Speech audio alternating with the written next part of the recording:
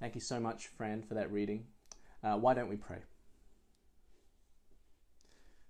Father God, thank you so much for your word kept for us. Thank you that it is full of promises that you have made to your people and that you have kept every single one of them. Be with us as we journey through this opening chapter of Matthew's Gospel and teach us what you want to teach us today. We pray all these things in the names of Jesus. Amen. If New Zealand was a village of 100 people, what would it look like? This was the question that Auckland-based photographer Bex Charteris tried to answer when she embarked on her project called 100 Portraits. Over the course of a couple of months, she describes how she convinced random library goers to stop and pause for a professional photo. She compiled hundreds of these photos and then whittled them down to 100 to try and visually show New Zealand's population by age, gender, and ethnicity. And the results are stunning, aren't they? Now, Bex used data from the 2018 New Zealand census to pull her portraits together. And now 2018 is a pretty important year for us, I think, as Kiwis. It's not just the year that some of you here proposed the English language service here at PCBC. It's not just the year that Golden State won their last NBA finals, or when Crazy Rich Asians came out at the movies. No. You see, 2018 was also the first time in New Zealand that we officially became a majority secular country. What I mean is this: that year, 48.2% of Kiwis described themselves as not religious, more than the number who identified as Christian or Anglican or Catholic or Presbyterian or other world faiths like Hinduism or Islam, and certainly more than Baptists. And so since 2018, here in New Zealand, we've actually been living in a new normal. A world where half of our friends and work colleagues have no room for religion in their lives. Where 1 in 3 people know little to nothing about Jesus' life. And even this, over half of Kiwis don't know their local church at all. And so, friends, how do we, as God's people, live faithfully in a country that's become more and more secular? Or if you're not a Christian, who is Jesus? How will I get to know who this person is? How will I find out what his good news for me is, and then share it with my friends, classmates, neighbors, and co-workers? And so Matthew's gospel, I think, is so vital for us. In this book, we have an eyewitness account, first-hand reports of people who lived and walked and breathed alongside Jesus of Nazareth. You see, Matthew himself was a Jewish tax collector, a businessman whose life was all about heaping up as much wealth as possible in his bank account. But then a Galilean teacher comes along and he comes up to his table and says, "Follow me." And from then his life changed. And Matthew's recollection of Jesus' life, it's certainly been popular through the ages. And did you know of the 4 gospel accounts, there's 4 of them in the Bible, Matthew, Mark, Luke, and John. Of the 4, early Christian writers loved to quote Matthew the most. Matthew's gospel is so influential in history and culture that even if you're not a Christian, you have probably heard of terms and phrases from this book. Phrases like love your neighbor. You are the light of the world, salt of the earth. You might have done something at the 11th hour, or talked about people as if they were the blind leading the blind. All these phrases from Matthew's gospel account. And not only that, Matthew is a gospel account filled with references to ancient prophecies and predictions, recorded in the Old Testament, God's first words to his people about the return of a king. And Matthew wants us to see throughout his gospel that these promises are fulfilled in Jesus Christ. This was good news for all of the Jewish-speaking believers at the time reading this, for broken and disillusioned people who knew their Bibles but lived as an oppressed group, waiting for God to keep his promises, to send a king. And most importantly, Matthew's gospel, I think, offers hope to everyone, you and me included, that in Jesus' birth, his life, death, and his resurrection, here is proof that there is a God who can be trusted, who keeps all his promises, and who will lead us into the good life in this strange new world. And so, friends, my hope is that in the next couple of weeks, as we start journeying through Matthew's gospel, we're going to see the lengths that our Heavenly Father went to keep his promises to his people through a king who was born to save us.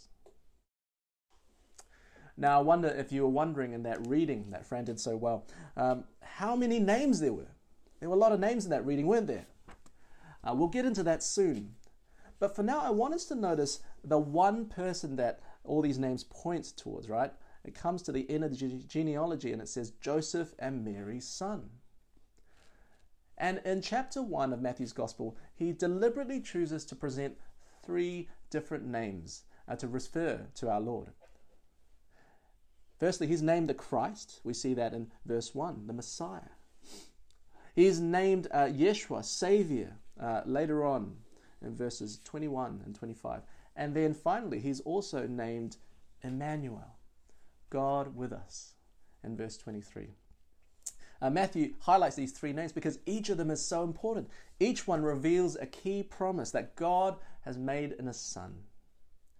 And so, friends, for the next couple of minutes, I want us to look at each of them in turn and see what we can learn and think about and apply to our lives from these names. 3 names of Jesus. My first point is this: in the name of Christ, God promises a new beginning for all kinds of people. In the name of Christ, God has promised a new beginning for all kinds of people.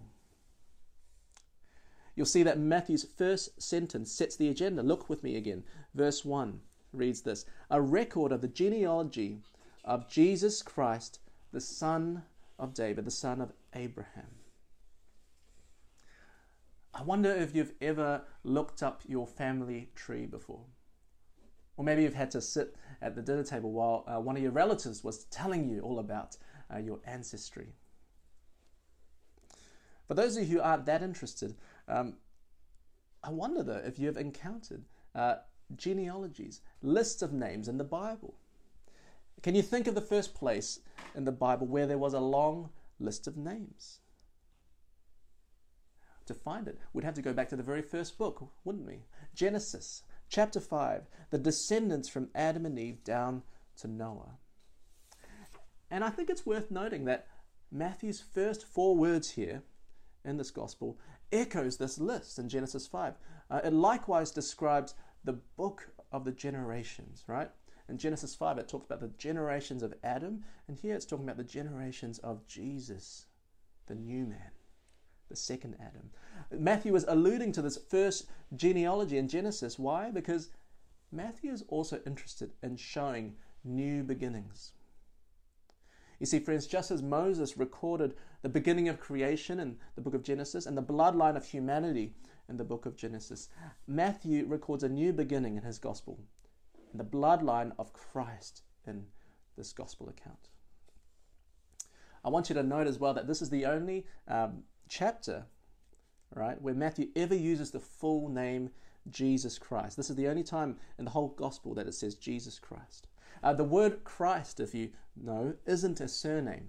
It's not like Wong or Smith. Rather, the word Christ is a title. It's a Greek word, actually. It means anointed one, God's chosen king. The equivalent word in Hebrew is Messiah, which you may have heard too. The promised one who God's people are waiting for. And so Matthew has made a deliberate choice here to call Jesus the Christ at the start, verse 1, and at the end of the genealogy, verse 16, is to make a remarkable claim, isn't it? This baby is Israel's promised Messiah, the coming king. Now Now imagine if I told you that I was related to Barack Obama, the former US president. You'd look at my skin and you'd be a bit skeptical, wouldn't you? I need to prove that I was related to him somehow. Perhaps I would have to show you how we were connected somewhere up the family tree. And so likewise, if Matthew presents the son of Mary and Joseph the carpenter as the promised Messiah, his readers would have needed proof, would have wanted proof that this child is rightfully King of the Jews. And so that's what he does. He backs this up by carefully charting the line of Christ. He includes 42 generations, 3 sets of 14. There's a bit of symmetry and precision there, isn't there? And in this particular genealogy, notice that Matthew pays particular attention to 2 names, right? Abraham and David. He starts with Abraham at the beginning and ends with David in verse 17 and gives it a special mention. He names Abraham, he's the founding father of God's people, Israel, because through the Christ, through Jesus, God keeps his promise that he once made to Abraham. He said once he would bless him with as many descendants as there were stars in the night sky, Genesis 17. And it is in the Messiah, in Jesus, that God can finally keep that promise to bless all the nations of the earth through Jesus. And I think Matthew names David here too, because he gets a pretty important promise too. Remember in 2 Samuel chapter 7, where God makes that promise to David, to raise up your offspring after you, who shall come from your body, and he will establish the throne of his kingdom forever. What a beautiful promise. And in the Messiah, in Jesus, God keeps that promise to bringing a kingdom that has no end. And look, neither men were perfect, were they? Both sinned. Both brought shame on Israel and made things difficult for their families. Matthew even acknowledges Uriah's wife here in the genealogy, verse 6. And yet God is pleased to use broken, fallible men, warts and all, in his plan to enact a new beginning in Christ. And now it's not just the men who are remarkable, I think, in Matthew's genealogy. Check out the names of women who are included as well. Very unusual, but so important. We know there's Mary, of course, right, at the end, engaged with Joseph. She's too poor to offer more than 2 birds at the altar. More on that later. But look, who else is included? Verse 3, Tamar, the Canaanite daughter who tricked Judah into fathering her children.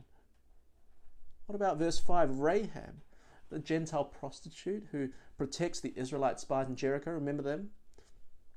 And then there was Ruth as well in that same verse, isn't there? The Moabite widow with no right to marry into God's family, and yet she does. Women who are not really part of the family in a usual sense, all broken in some way.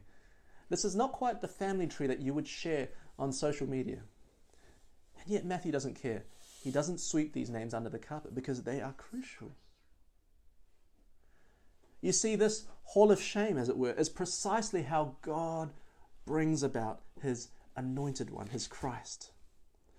Through the highs of Israel's history, the great Davidic kingdom, the lows of being exiled in Babylon, God has still been keeping his promise. He has graciously preserved this royal line until it has come to Christ himself. So, friends, every name in this list, every man, every woman, every generation listed here, is Matthew saying, look, God keeps his promises. He does. And so, look, if you're expecting the Messiah, the King, to be a hero with a faultless lineage, Matthew says, hang on, look again. God's new beginning is more inclusive than you think and more diverse than you expect. This is important to remember. The Messiah is not afraid to be counted among the worst of sinners. Our promise-keeping God includes men and women, kings and prostitutes, rich and poor. All of them are welcomed into the family line of Christ. I wonder if you've ever felt too broken to belong to God's family. I wonder if you've ever felt scared that if people really knew your family background, your history, they would cut you off. But that doesn't happen here with Jesus. In Christ, God's chosen King, He is not ashamed to count you as His brother or sister. The wonder and beauty, I think, of the good news of Jesus is that if you accept Christ as your King, you gain a brother. You join a family. Friends, there is no sin that prevents you from being included in Jesus' family line. Is there? And if that's true, PCBC English, if that's true, if this is what the Messiah's family looks like in His line, then it means we should welcome anyone, everyone to receive a fresh start in Christ's family, shouldn't we? I wonder if you and I have kind of mentally ruled out certain kinds of people that we could reach, that we could befriend, that we could share the love of Christ with. God hasn't. Whether it's a new kid in class, or your atheist work colleague, or those our new Indian neighbours, Matthew reminds us that by sending His Son, God has graciously included people that we'd normally rule out. And so, friends, don't be afraid to do the same, to welcome everyone, because in the name of Christ, there's a new beginning for all kinds of people. Now, from verse 18 onwards, Matthew comes to a new section. He says this, "Now, this is how the birth of Jesus Christ came about." Literally, in the original language, he says, "Now of Jesus Christ, the beginning, the Genesis, took place in this way." Again, echoes of creation, isn't it? But whereas the genealogy starts and ends with Christ, right, from verses 1 to 17, the rest of chapter 1, Matthew draws our attention to two other names of Jesus. We've talked about the Christ already, and so my second point is this. In the name of Jesus, God promised to save us from our sins. In the name of Jesus, God has promised to save us from our sins. Read with me from verse 18 to 19. This is how the birth of Jesus Christ came about. His mother Mary was pledged to be married to Joseph, but before they came together, she was found to be with child through the Holy Spirit. Because Joseph, her husband, was a righteous man and did not want to expose her to public disgrace, he had in mind to divorce her quietly.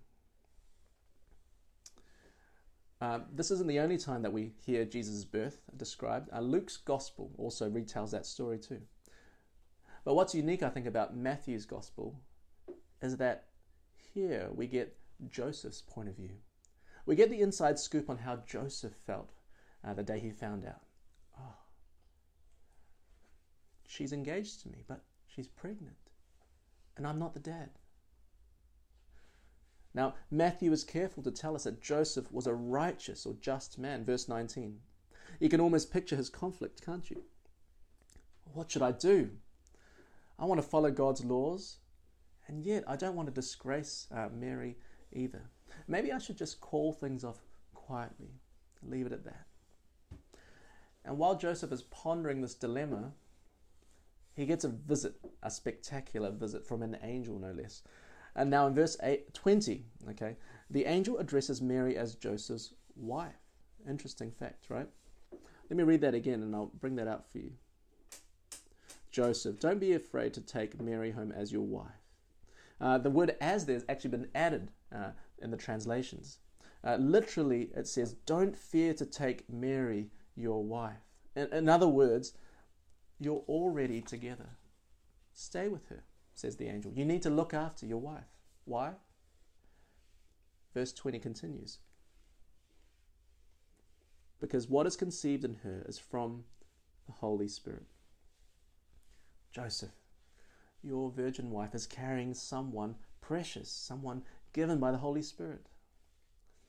In her womb, God is knitting together a baby boy that will save his people from their sins. So take your wife, Joseph. Help her deliver this child.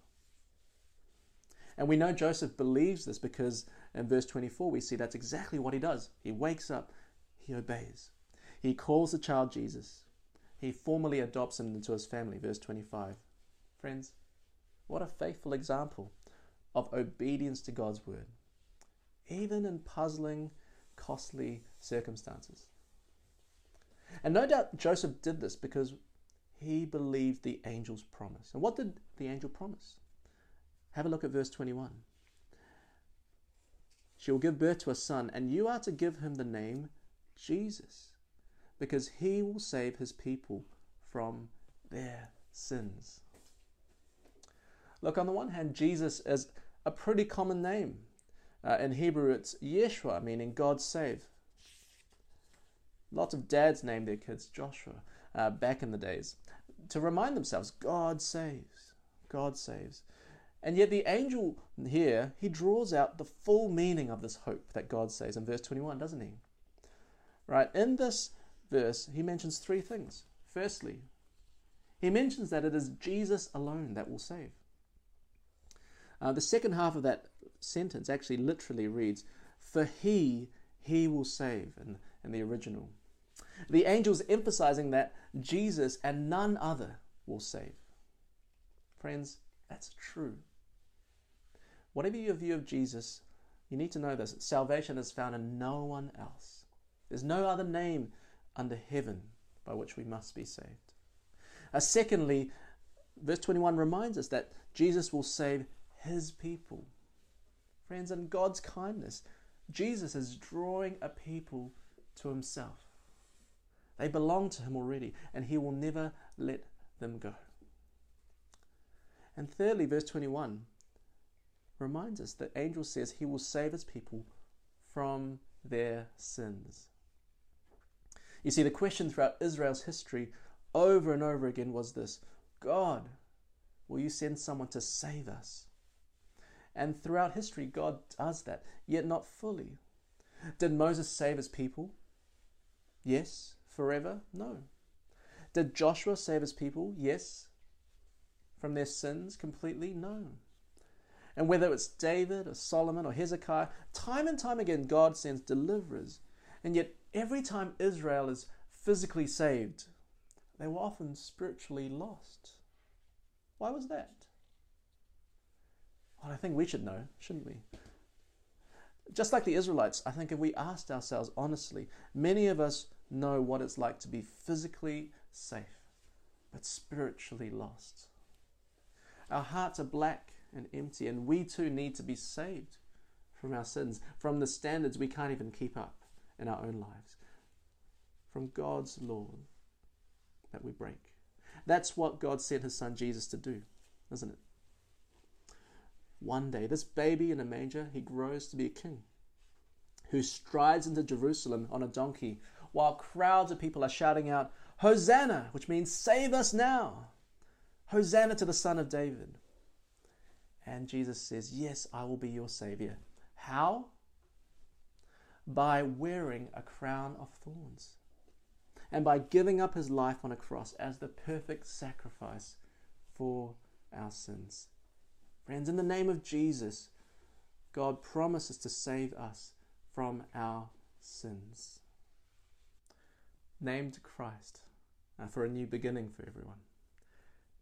Named Jesus because he saves us from our sins. Finally, Matthew reminds us with the third name that in the name of Emmanuel, God promises to draw near to us. I'll say that again. In the name of Emmanuel, God promises to draw near to us. Now let me ask you a question. When was the last time you pondered deeply about the virgin birth of Christ? I wonder what goes on in your head actually when you sing those words right from the creed. I believe in the virgin birth. The virgin birth, it's one of those doctrines, truths of Scripture that people love to criticize, isn't it? I wonder if you find it hard to believe yourself. Do we just let this one go? Does it really matter whether Jesus is born of a virgin?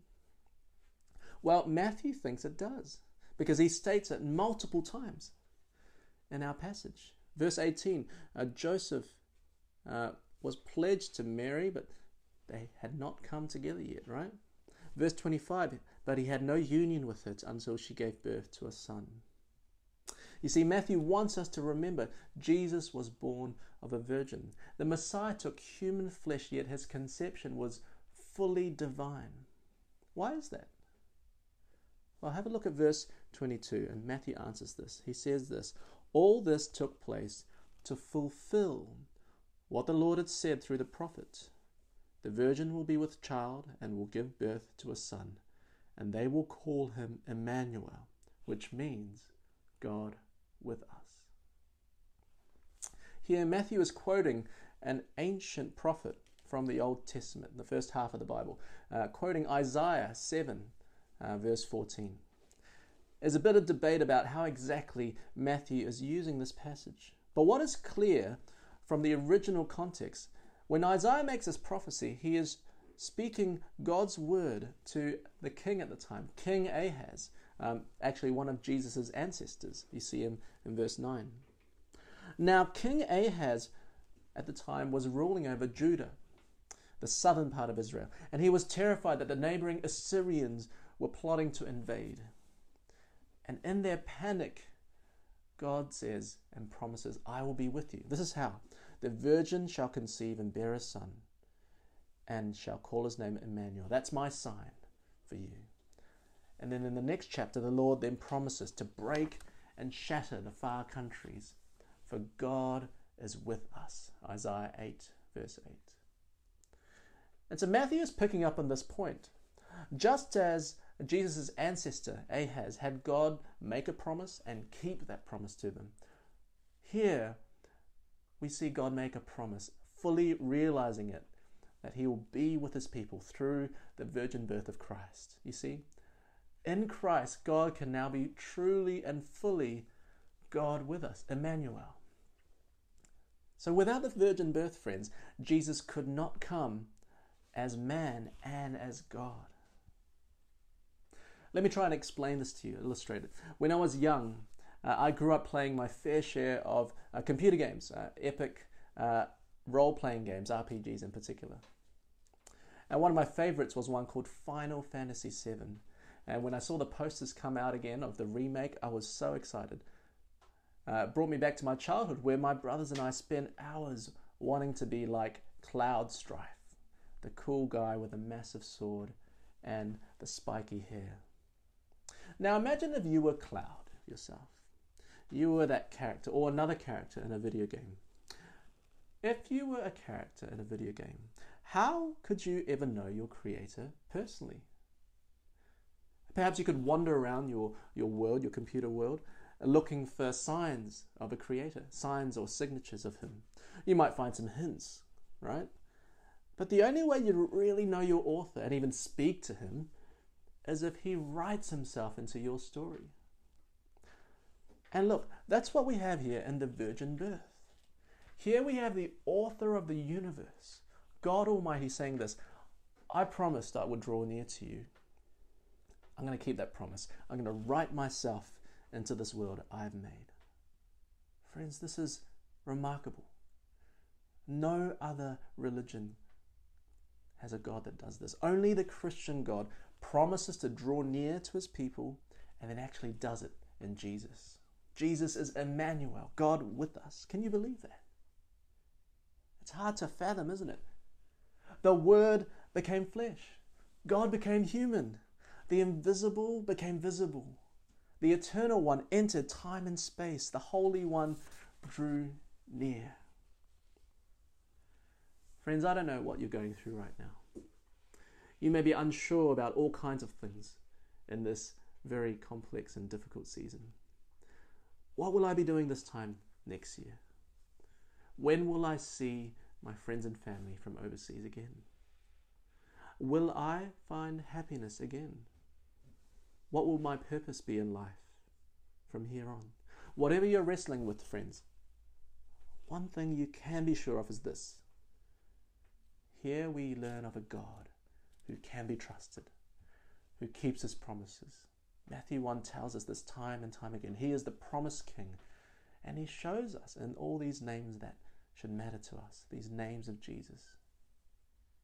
You see, Jesus is the Christ. He is God's promise of a new beginning for everyone.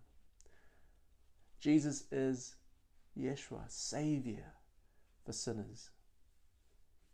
And friends, our Lord is Emmanuel. He is God with us. Friends, these are names that truly matter for us. For our friends and our family, Jesus' name matters for everyone who will believe him. Let's pray.